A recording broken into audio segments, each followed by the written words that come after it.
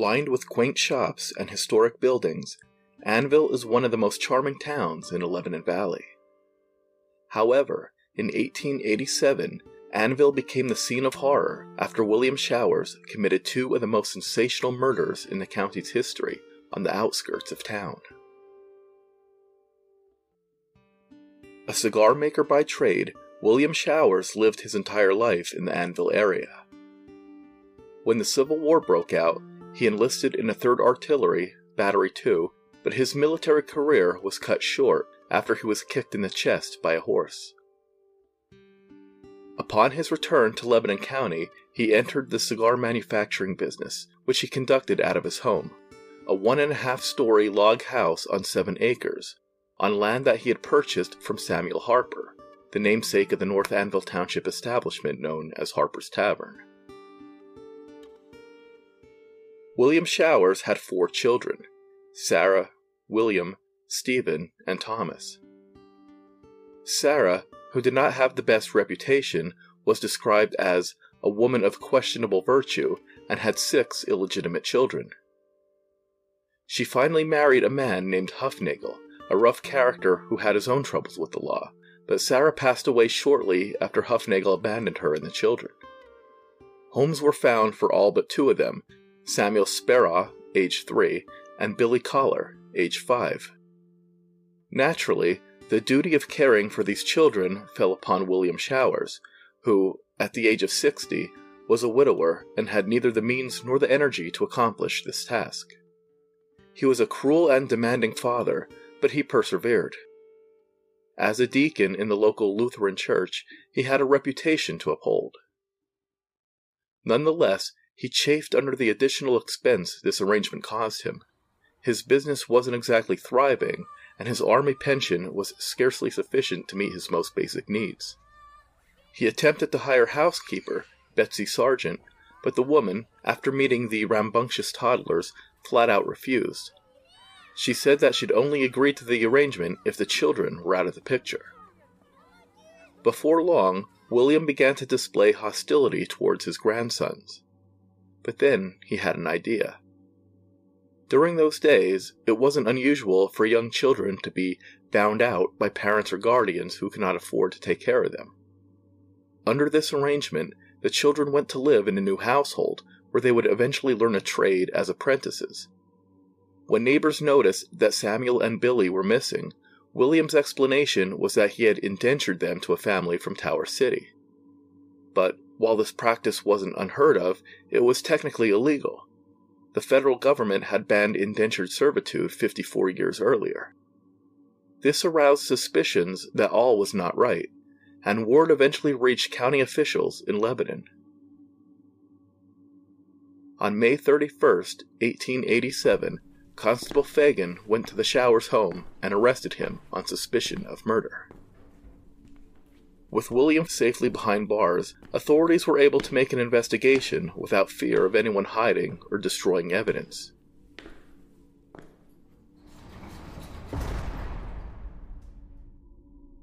In jail, William Showers gave wildly conflicting stories.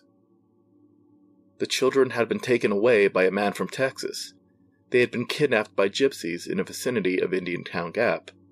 They had been given to a farmer in Tower City. He swore up and down that he did not know the whereabouts of Samuel and Billy, and tears streamed down his cheeks as he invoked the Lord to strike him down if he wasn't telling the truth. The following day, District Attorney A.W. Ergood and County Detective James Gates left Lebanon in a buggy for Annville to assist in the investigation. By the time of their arrival, nearly every section of property had been searched for signs of freshly turned soil, and the searchers were growing discouraged. The Union Waterworks Dam was also dragged that afternoon. When Detective Gates learned from a nearby potato farmer that he had seen lights near a drainage ditch about 70 yards from the log house a few nights earlier, he instructed his men to search the ditch. It was Frank Gruber who poked at the sandy bottom of the ditch with a stick and found what appeared to be human hair. He called out to the other searchers and, after a little excavation, the bodies of the 2 missing children were found about 18 inches under the sand. Within minutes, word had traveled around town that the children had been found. Men and women crowded the ditch as the unclothed bodies, in an advanced state of decomposition, were pulled out of the sand and carried into the Showers barn. Dr. I.K. Urich and Dr. John Bucher made a closer examination of the bodies of Samuel Sperra and Billy Collar inside the barn. Their bodies were blackened from a combination of sand and decay, their torsos bloated, their eyes and tongues protruded. It was evident that the skulls had been crushed. A rope was found around Billy's neck. Even the sturdiest of the local farmers wept at the sickening sight. Others called for Showers' head. Next, authorities searched the house and found irrefutable evidence that a gruesome deed had been committed. The children's bed revealed faded blotches of blood. Evidently, Showers had tried, in vain, to scrub away the telltale clues of his crime. Blood was also found outside the house. Not a stitch of the children's clothing was found, leading to the belief that they had been burned. Upon interviewing neighbors, authorities believed that William Showers had killed his grandchildren out of his desire to get Betsy Sargent to marry him. William's wife and daughter had both passed away recently, under suspicious circumstances, and it was hinted that William might have played a role in their deaths. It was also learned that Showers had tried, unsuccessfully, to have the children taken by the county almshouse and the Loysville Lutheran home. Authorities believe that, when these plans failed, Showers began to entertain the thought of murder. Pennsylvania Oddities will return after this brief message. When I want to hear stories about the odd and bizarre, I listen to the Pennsylvania Oddities podcast. But when I want to buy something that's odd and bizarre, I go to www.shopphantasmagoria.com. Phantasmagoria Antiques and Oddities is an online oddity store showcasing hand-selected items from some of the darker and stranger parts of history. Phantasmagoria buys and sells rare and unique items from the Victorian era up to the swinging 60s. From medical oddities and rare books to fine photography, artwork, and one-of-a-kind decor items, Phantasmagoria has got something for every taste, so long as it's a taste for the bizarre. Visit www.shopphantasmagoria.com and be sure to follow @Phantasmagoria Oddities on TikTok, Instagram, Facebook, and Pinterest to stay on top of the new items as they arrive. International shipping is also available. Phantasmagoria is where I go to add to my own personal collection of oddities, and you should too.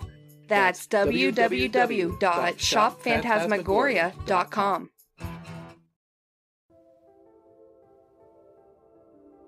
Because the coroner was late in arriving, District Attorney Airgood instructed Justice of the Peace Isaac Beaver to hold the inquest. The jury assembled in the front room of the Showers home and proceeded to take testimony from witnesses who described Showers' recent movements and travels.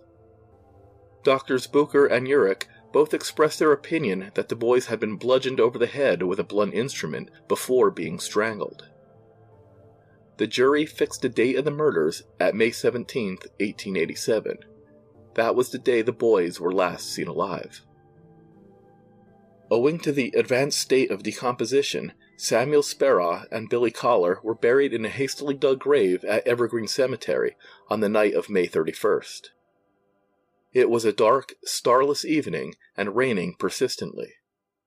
No weeping relatives or grief-stricken friends surrounded the simple pine coffins as their bodies were consigned to the earth. Meanwhile, a reporter from the Lebanon Daily News visited the accused killer in a cell on the upper floor of the county jail.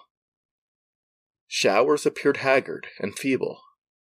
He was unwilling to answer questions, though he declared that he was innocent. On June 3rd, the murder weapon, a bloody hatchet, was found in Showers' outhouse, along with a blood-stained quilt. A few days later, Showers was moved to a new cell number 13, so that guards could keep a close eye on him should he decide to take his own life before his case went to trial. Ironically, a former occupant of this very same cell, Nimrod Spattenhoover, was hanged for murder 8 years earlier.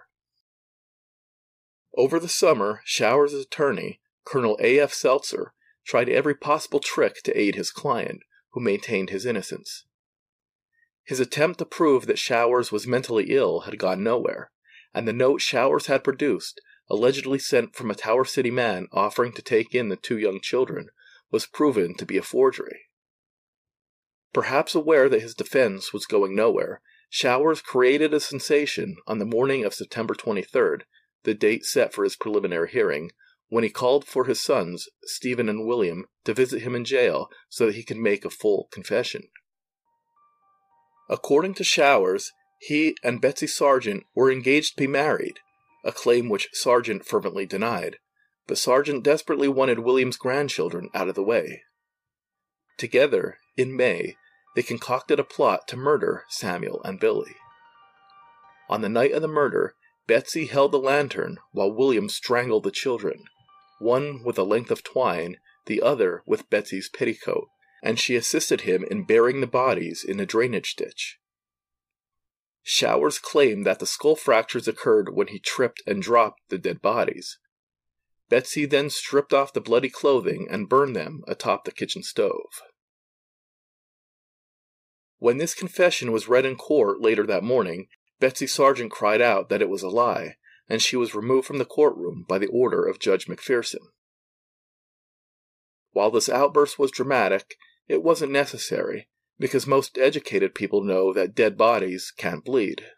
Shortly after death, gravity draws the blood to the lower extremities, in a process known as livor mortis, a fact apparently unknown to Showers.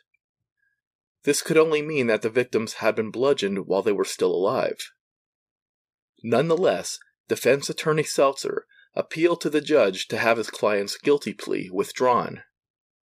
Judge McPherson ordered Betsy Sargent placed in jail while an investigation could be made. Sargent, from the confines of her jail cell, insisted that she could prove her whereabouts on the evening of May 16th. She was soon released. The accused murderer's attorney, Colonel Seltzer, immediately petitioned the court for a change of venue when the trial opened on the morning of December 15th. The motion was denied. Also quashed was his petition challenging the jury selection. When Showers was led out of the courthouse that afternoon, he was hounded by a jeering crowd calling for his hanging. The second day of the trial opened with a packed courtroom, with most of the attendees coming from Annville. Among the crowd was Betsy Sargent, who told reporters that if Showers was convicted, she'd gladly volunteer for the job of executioner. By late afternoon, the jury had been selected. The defense tried to prove that it had been Cowboy Huffnagel, Sarah's deadbeat husband, who had murdered the children and hid the bodies on a property to implicate Showers. Witnesses, including the accused killer's son and daughter-in-law, testified that the blood found on a cushion in the bedroom had been from a nosebleed. Other witnesses for the defense testified that Showers' confession had been made under duress, amid threats by law enforcement. As one might expect, it did not take long for the jury to find William Showers guilty on 2 counts of murder in the first degree. The verdict was read at 8 o'clock on the morning of Sunday, December 18th. 3 ballots were taken. The first ballot produced 10 votes in favor of the first degree and 2 votes in favor of the second degree. The second ballot went 9 for the first degree and 3 for the second, while the third ballot found all 12 jurors agreeing on murder in the first degree.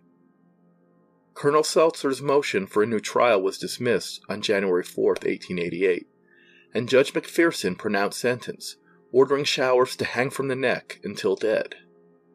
Governor Beaver fixed the date of execution at November 14th. Just after nightfall, on November 13, 1888, Joe Bentz, assistant janitor at the courthouse, brought the old scaffold out of the cellar. It was on this very scaffold 5 of the infamous Blue-Eyed Six were hanged for the 1878 murder of Joseph Raber. Before long, a crowd of some 200 people had gathered in the alley to watch George Hoffman and Adam Lutz erect the death machine on the south side of the jail yard, even though the execution would not occur until morning. A little after 7 o'clock on the following morning, Showers ate a hearty breakfast of eggs, beefsteak, and sweet potato in silence before combing his hair and spending his final moments reading his Bible. At 9:45, he was visited by Reverend Heil. Afterwards, when he was handed his coat, he complained about it being dusty and demanded that it be brushed. Perhaps there was a reason why he wanted to look sharp. Betsy Sargent had expressed a desire to see the old man one last time. Though she set out for Lebanon, she didn't reach the prison in time, but before his execution, Showers exonerated her from any involvement in the murders. At 10:25, the main doors were opened for those with admission cards for the hanging, but a bull rush ensued, forcing Deputy Sheriff Gerberick to block the entrance. Those who could not get inside took positions on nearby rooftops on Walnut Alley. Showers wore a black suit to the gallows, with a small bouquet of chrysanthemums in a left lapel, which had been placed there by Colonel Seltzer, who accompanied him to the platform. Showers was stoic during his death march, and expressed little emotion when the rope was placed around his neck and his arms and legs were pinioned. Only when Sheriff Yorty leaned in close and said goodbye did the condemned man begin to twitch involuntarily. "Do you have anything you wish to say?" Sheriff Yorty asked, to which the condemned man replied that he had already said all that he had to say. The sheriff stepped down from the platform at 11:07 and sprung the trap. Showers fell with a thud, and Dr. Beckley pronounced him dead 17 minutes later, death having been caused by strangulation. It was a fitting end for the man who had strangled his grandsons. Neither of William's sons came to claim the body after the execution, which forced Sheriff Yorty to turn it over to Jacob Boger, steward of the county almshouse. However, Colonel Seltzer, who was aware of his client's wish to be laid to rest alongside his wife, immediately went out in search of the dead man's sons to implore them to take possession of the body. He found Stephen at work in the stone quarry, though Stephen declared that he wanted nothing to do with the matter. Next, Seltzer tracked down William Jr. and urged him to claim the body, but he said that he didn't have the money to give his father a proper burial. Overhearing this, William's friends became so outraged that they hounded him until he reluctantly agreed to ask Undertaker Miller to fetch the body from the almshouse. The body was immediately conveyed to Evergreen Cemetery, where a grave had been dug in the meantime, and Showers was buried alongside his wife, in the same plot in which his murder victims, his very own grandchildren, had been buried.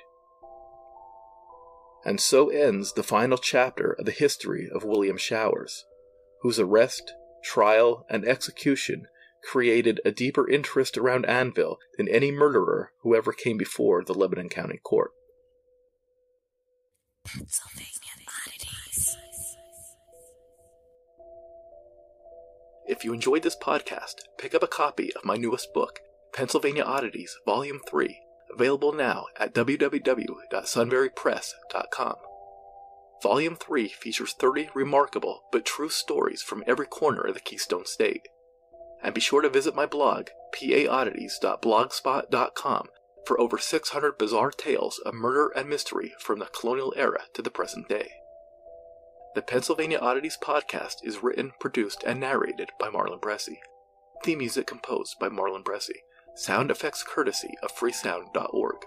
Listen to the Pennsylvania Oddities podcast on Anchor, Breaker, Spotify, Apple Podcasts, Google Podcasts, Overcast, Amazon Music, iHeartRadio, and anywhere else you find your favorite program. New episodes on the 1st and 15th of every month. Bye-bye.